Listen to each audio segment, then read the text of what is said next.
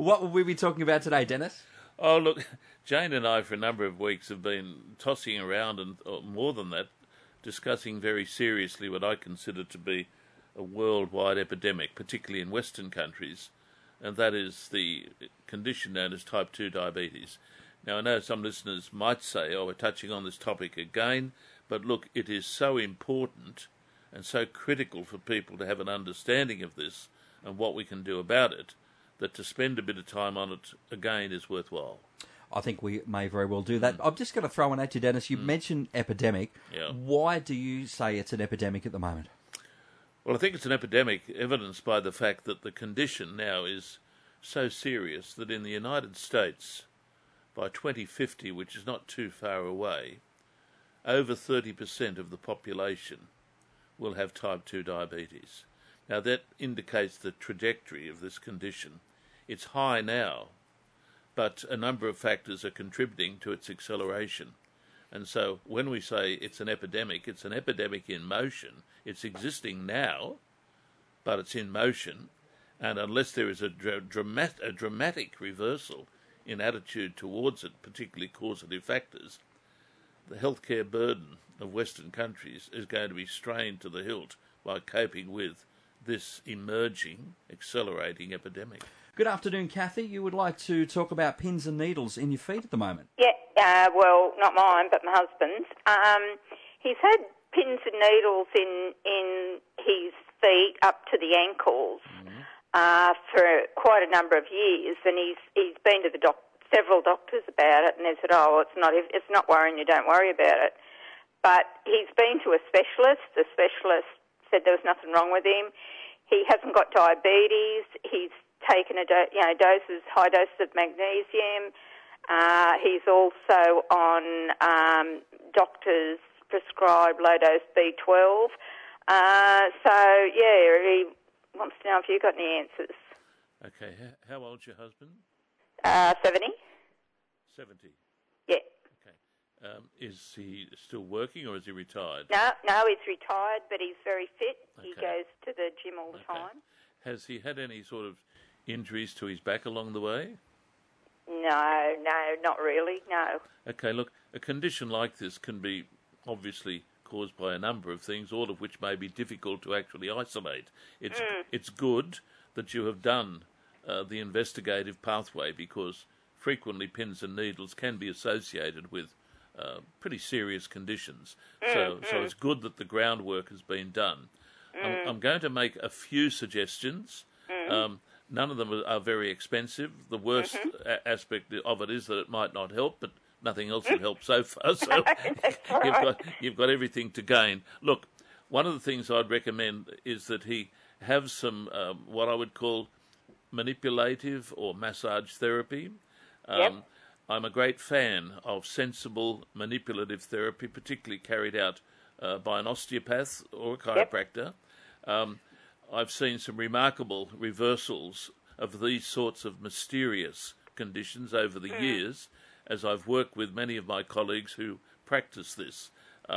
There's a very, very good osteopath who works at Bowen's Natural Therapy Centre in Cumberland Street, Cessnock, but of course there are others equally good. So first of all, consider that option. Also, there is a therapy known as Bowen therapy, B-O-W-E-N. Oh, yep. That's yes, I've heard of that. Okay, look, that is an underestimated modality, in my opinion, and it's very well practiced in our area. And that same clinic that I mentioned a moment ago has some excellent so-called Bowen therapists. So as a starting base, work along those lines. Secondarily, don't overlook the ability of medical acupuncture to address problems like this. Now, I know a lot about acupuncture. I was actually the first to practice it in Newcastle, going back to the 70s, before I became involved in herbal medicine. And I saw things happen with acupuncture that people would laugh at and scoff. So don't overlook the possibilities of acupuncture therapy, working, if you like, along similar pathways to osteopathy and also the Bowen therapy. Yes, I would do that. Now, I know that you have used, from what you have said, magnesium as an agent. Try getting hold of a preparation that has both magnesium and calcium combined. Okay. That would be a useful way to go about doing it. And as a third thing, again, that is not expensive, there is a herb called cramp bark. Now, I know the term implies an ability to deal with cramps, and certainly that American herb is renowned for its antispasmodic characteristics. It might be useful to get hold of a preparation. I think there is one in the marketplace called Cramp Ease. Cramp Ease, okay. I'm sure, where do you live? Waltham. Okay, look, I'm sure they would have it at Vitology at Warners Bay or in Westfield. Get hold of that, try that with some CalMag, but don't overlook the other therapies that I've mentioned. Yeah, sure. They're all worthwhile giving a go. Yep. Okie doke. That's great. Okay. Thanks very much for your help. Pleasure. Thank you for that call, Kathy, and very, very good advice there from Dennis. Now, we did have a lady ring up a moment ago while you were talking to Kathy there. She wanted to know if vitamin E, fish oil and garlic thin the blood. Okay. There is some literature, particularly with reference to fish oil and other agents which indicate there is the potential for some thinning of the blood. You mentioned vitamin E. Vitamin E, I'm not that familiar with as far as it having any significant potential to do that, but high doses of fish oil comes up in the literature as potentially an agent that could affect clotting. So it's something I'll be a bit cautious of. If you are on blood-thinning medication, it would be worthwhile discussing that substance with your GP. Again, I come back to the point that a lot depends upon what level you're taking of fish oil. If you're working, say, at a higher level dosage, which some people work at if they're going to try to get relief from rheumatoid arthritis, you'd have to be working around about 6,000 milligrams a day. Now, that's an elevated dose, and in my opinion, that's the sort of thing that you would need to discuss with a healthcare professional, particularly if you're on anti-clotting medication, blood-thinning medication, people that may have had, say, a cardiovascular episode. So if you are on a lot of those medications and you're ramping up the amount of these items, I think so. Yeah, look, just be careful. The amount of information that's available now on Google and elsewhere is phenomenal. It's phenomenal, and most people these days have access to that. But any of these things that you are taking, and it goes to supplements generally, people think that because something is natural, that it has no potential to be a problem. Let me assure you that many over-the-counter supplements that people are purchasing in vast amounts, many of those can interact with prescription medication or, in fact, conflict with each other. I had a case yesterday in my rooms at New Lambton where a dear lady, a lovely lady, came in particularly to get some advice on the supplements that she had accumulated via the net and locally over quite a few years. I couldn't tell you how many of these supplements there were, but I would estimate at the end of our consultation, I would likely have saved that woman enough for a significant holiday and a holiday overseas, because many of the things that were being taken, in my opinion, were unnecessary. Sure. Many of them were duplicated, and many of them had claims made for them that are difficult to sustain. What are some of the things that, in your opinion, have contributed to the epidemic around type 2 diabetes? Oh, there are a lot of things that have contributed to it. And again, for listeners, I would mention that one of the best references to look at this topic is the book that I've mentioned on the program previously, a book which I think will change the thinking of many health professionals in this country. I see it as a landmark work, as significant as Professor Yudkin's book, Pure, White and Deadly.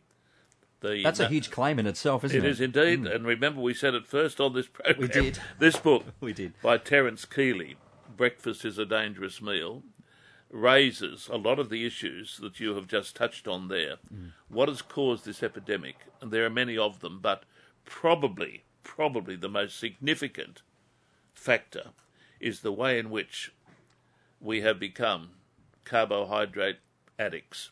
And we have, as a result of that, seen the content of sugar in our diet accelerate to the point where if one had to isolate a single factor, I would have to tend to agree with what's been written in this text, that sugar comes up as the major issue, as Professor Yudkin said years ago when he was at London University. He contradicted the theory of Ancel Keys. This was the theory where everybody went with fat is the problem instead of sugar, and now we've come around to the other way. Exactly right. So Ancel Keys put forward the theory, of course, that fats in the diet was the big ogre, that was the cause of all these civilizational diseases. I'm overstating myself a little bit. Sure. Yudkin came and contradicted it. He said cardiovascular disease and the conditions that Keys was relating to animal fats, etc., were more related to the sugar addiction and the way in which carbohydrates, particularly the acceleration of cereals in the diet, and particularly the acceleration of fruit juices. You say fruit juices. I thought fruit juices were healthy. Fruit juices are concentrated fruits. There's nothing the matter with having an apple or an orange. But when you take multiple fruits and extract the juice from them, you have a very, very significant amount of sugar in that preparation, an incredible amount. In fact, there's a statistic in this text, Breakfast is a Dangerous Meal, which is mind-blowing. I've marked it so I can mention it quickly, I hope.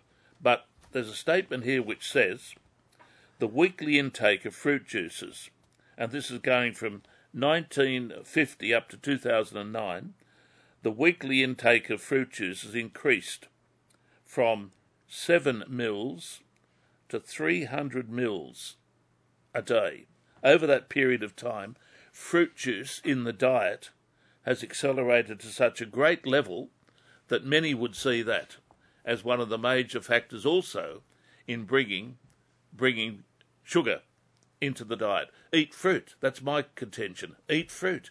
Eat the orange. Eat the apple. Get kids to eat these things, not to get high on fruit juices, many of which contain high levels of sugars.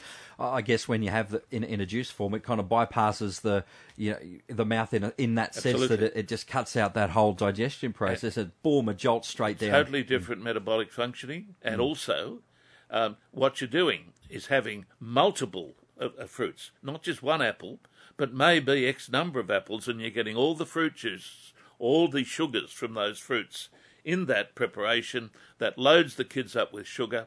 They sit down increasingly to refined carbohydrate breakfast, which is full of sugar itself, and then they sprinkle it with sugar. So they go to school loaded with sugar. You continue that pattern over a number of years. We've moved away from the foods that built our parents and our grandparents, the rich protein foods, the eggs, the milk, the cheeses, the meats. Keys did a great job on us when he argued that they were bad foods, despite the fact that many people living on those foods have experienced none of the diseases that he said they would create. Keys promoted that idea. Yudkin contradicted it, but Yudkin wasn't listened to. And now we're starting to realise that, in fact, Keys was off the track. Cholesterol in the diet doesn't necessarily cause cholesterol elevation. Yudkin would argue, others would argue, it's the carbohydrate content of the diet that is now responsible for many of the cardiovascular diseases we're experiencing. Just back to the book again for a moment, Dennis. Breakfast is a Dangerous Meal, and you've sort of been reflecting on the 5-point program that does address type 2 diabetes. Can you just keep us up to date for those who are coming in late on this? Well, I started this little journey, if you like, with Jane a number of weeks ago, because I'm really very concerned. This is not just another taking up of the topic.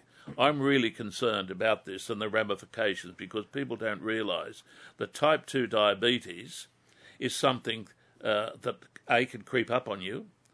They don't realise also that it can end up on insulin, and that raises a whole range of problems as far as health is concerned. I suggested that in understanding and doing something about type 2 diabetes, principle number one is get informed. I said that the last time we met. A lot of people don't understand what diabetes is all about. They don't understand what type 2 is about. And I mentioned a book by Dr. Sandra Cabot and her colleague, a lass called Jacinka. That book is a top work. I think it's called, I haven't got it in front of me today, I mentioned it last week, I think it's called You Can Reverse Type 2. Written by the good doctor in her very, very useful and scholarly style.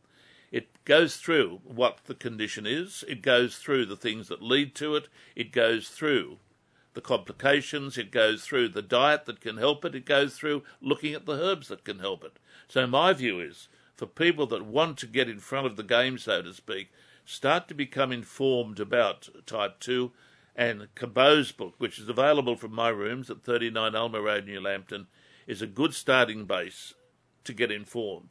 The second thing that I said last week, and I'll emphasise it again today, is begin to participate. Now you say, what do you mean by participate? Just as Terence Keeley, as a medical practitioner, began to monitor his blood sugar levels with what's called a glucometer, so I suggest to people out there, particularly those that are pre-diabetic, where their doctor is saying, look, you'll have to do something, or maybe are type 2 diabetic, get hold of a glucometer. You can get them from your good pharmacist. They are not expensive.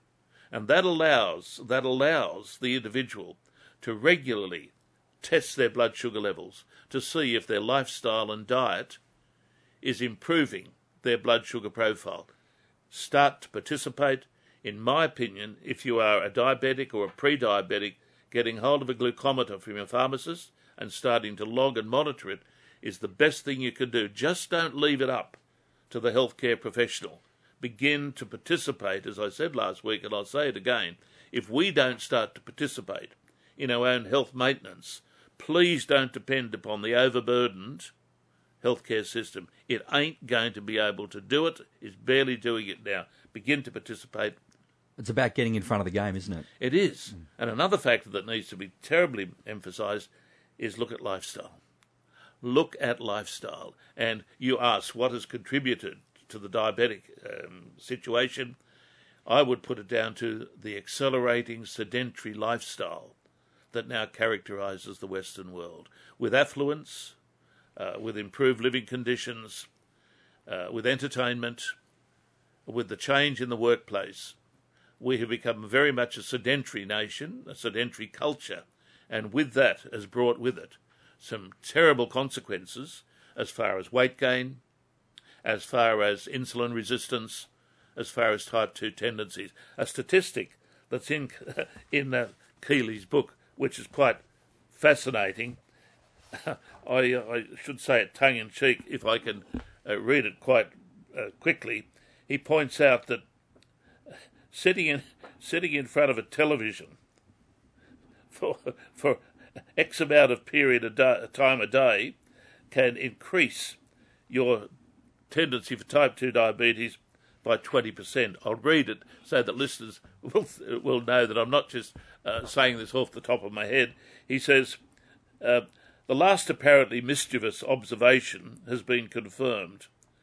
Pooling all the published data, a Danish Harvard group showed recently that every 2 hours spent watching television a day increases the chances of developing type 2 diabetes by 20%. So there's something to throw in to emphasise my point that it is not just diet and our addiction to carbohydrates. Thank you, Ansel Keys, but it is also associated with the sedentary lifestyle and being obsessed with the box. Dennis, we've got Elizabeth who's on the phone at the moment from Wallsend wanting to talk with us about type 2 diabetes. Hello, Elizabeth. You're on the air with Dennis. Hi, Dennis. I'd just like to ask a question. Are women with blood type B positive, I was told that they're 35% higher risk of type 2. Is that right? Look, I'm not a haematologist, so I can't answer that question. But if you have been told by a medical professional that you have that likelihood or that tendency, then I would take it seriously, because at this stage you're able to do something about perhaps working against that prophecy. Yeah, the only reason I ask, I just was in contact with a lady that had type 2 Yes. and her 2 sons. Actually went to the blood bank to give blood. Yes. And they were told, did you realise B-positive blood groups are higher at risk? Yes. And I said, well, that's funny, I'm B-positive. Yes. So I asked my doctor and he said, never heard of it. So I went on the internet and had a look. And it's in a journal, Diabetologia. I don't know if that's the right pronunciation. Uh-huh. And they just ask what it's got on here, 35% more likely to develop. More than the O and the B negative. It's always positive. Okay, look, this is why I said earlier, if your health professional had given you this advice, I think it needs to be respected. The fact that your GP may not have known about it, look, we don't know everything, and we can't therefore say that because our GP didn't know about it that he wasn't up to scratch. It might be one of these things about which there is debate, but I'm interested that you Googled it. Thank God for Mr. Google. You Googled it and got that information, which, from what you've mentioned, seems to be of a medical nature, and seeing it was mentioned also at the blood bank, that needs to be respected. I don't know a lot about it. As I said earlier, I'm not a haematologist, but what I would do if I were you is take seriously that possibility and begin now to look at things and things you can do, which are not going to cost you any money, in order to lessen this tendency or this likelihood. How old are you? 63. Well, if you're 63, or the very factor that you're in this age bracket is a little bit against you, because as we get older, type 2 diabetes tends to become more active. So even if you haven't had a diagnosis of either insulin resistance or type 2, it may be that you're in a situation where you have to look at things now to do for yourself that puts you in a better bracket. And what I'd suggest is come back to what I said earlier about get informed. And you obviously are becoming informed, and I congratulate you for it, but get hold of the book that I mentioned by Dr. Sandra Cabot, which is available from my rooms at 39 Alma Road. We'd happily send it out to you. You can ring that number on 49562321. 49562321. Get informed. Take on board some of what we have said, and I think you'll find that some of your worry will begin to dissipate. Thank you for your call, Elizabeth, and lots of great information in there. Dennis, we're going to continue with those 5 points that you were starting to outline before the break there. Yes, look, I've already touched on get informed, and I keep mentioning that. All my life, which has been a life of lecturing and teaching, I have encouraged people to become informed and to become interested in their health and health matters, because, as I said earlier, getting informed puts you in touch with your condition and allows you, even with your healthcare professional, to be able to ask more sensible questions, perhaps to be taken more seriously, to participate in your management even by using the glucometer, not just leaving it up to your GP to every 6 months or so give you what's called the HbA1c test, but being able to show from your diary of readings that you've taken, being able to show that to your GP so that he can assess it and give you advice and confirm whether or not you're on the right track. I've said, look at lifestyle, and I quoted, a little bit tongue-in-cheek, but nevertheless from a reputable text, that the more hours we sit watching particularly the box, the wretched box, which has virtually, in my opinion, destroyed our culture, people will prefer to sit these days watching that, as do kids increasingly, with their mobiles and other things. And all this means that we're doing less, we're burning less calories, we're putting on weight, our minds are becoming befuddled, and we're listening to a lot of propaganda from the pushers of foods that may not be good for us and bringing those into our diets and as a result exploding. of course, on the other side of that, you could be watching the Dennis Stewart podcast at 2NURFM.com and learning new words. Befuzzled. You're so good. Befuzzled. You're so good. That's a new word. That did not exist until 2 minutes Listeners, ago. I make nothing out of this program. I needed to come in there and say that. But no, look, that point is valid. I have grandchildren, 11 of them, and they're all great kids, but I despair at the way in which they and the whole generation become increasingly addicted to sedentary things, playing games, looking at their iPads, and all that frequently lessens their desire to get out and do what I did when I was a kid. That lifestyle, in my opinion, which we've created today, needs to be seriously addressed.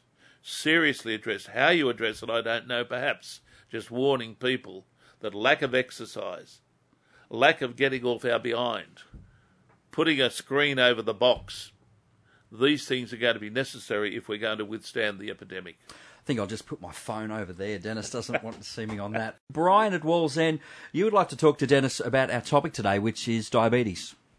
Yeah, that's correct. Hello. Hi, Dennis. I've been listening to you a long time. Thank you. I'm very confused at the moment. I've read a lot of literature on it. You can reverse diabetes in 30 days and 7 steps to good health. Yes. I've carried that out and actually got off insulin to the point where I didn't need it anymore. Mm-hmm. But the medical profession's not really that crash hot about that because I've still got to go back and get a license through them. Yes. So they need to sort of keep me on the insulin. They're pushing me to go back onto insulin because I have a lot of weight loss.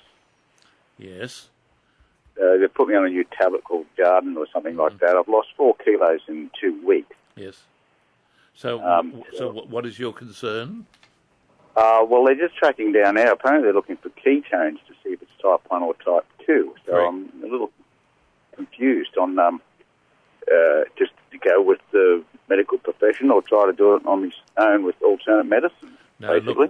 Now, a bit of advice here. Diabetes is diabetes, and when we're talking about insulin resistance and pre-diabetic conditions, and even perhaps the early stage of type 2, there is a lot that the individual can do under guidance from their healthcare professional to stop the condition reaching that stage that you seem to have reached. The way that you need to go now, and I say this to any diabetic out there, is to work with your medical people. You are in a critical stage and you need to work well with them, because if you make a mistake here and you do not get good management, you can end up in problems. If they're suspecting that you're drifting towards a type 1, that needs to be confirmed, and the medical treatment and medical management is the only way to go. Okay. Well, that's good. That's cleared my mind. I can give up trying to do it myself, and I'll just go under the care of the medical profession. Well, put it this way: if you are in the area of type 1 diabetes, and if you are insulin dependent, you necessarily need to be monitored by your GP. But this doesn't overcome the need also to look at healthy things like diet and lifestyle. Even if you are a type 1 diabetic, insulin dependent, there are still a lot of things, in my opinion, that you can do to lessen some of the problems that may arise along the way.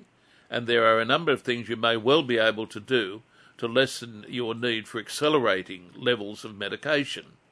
Right. So there are a lot of people, for instance, that I would like to think that I have helped who have type 1, who are taking supplements like the bilberry, which I consider to be almost self-evident for people with diabetes as a protective supplement for things like diabetic retinopathy or peripheral vascular disease. So there are a number of supplements that, again, Sandra Cabot mentions in that book, which primarily being oriented towards type 2, nevertheless has a number of supplements that can be useful also for type 1 individuals. So even if you are type 1, necessarily under the care of your GP, and I say necessarily, don't overlook the need to still take on board some of what we have said about the need for a sensible lifestyle, a sensible dietary approach, and ways and means in which, working with your doctor, you may well be able to keep your level of medication at its present level rather than seeing it accelerate. Right. Okay. Thank you very much for that call, Brian from Wallsend. Hope Dennis was able to answer those questions for you. In a moment, we'll come back with Graham from Madawi. Also, some more questions about diabetes and diet. But firstly, one for you, Dennis, out of the events calendar for our sponsor law partners, Newcastle's leading injury lawyers. Make your own compost bin. You can do that tomorrow. I'm impressed. You're impressed? Okay. That's Dennis Stewart. He's really been prepping us with this book over the last couple of weeks. Breakfast is a Dangerous Meal, and we look forward to more of that next week. Thanks for listening to this podcast from 2NURFM at the University of Newcastle. Topics range from gardening to health, well-being, pet care, finance, business and travel. You'll find them all at 2NURFM.com.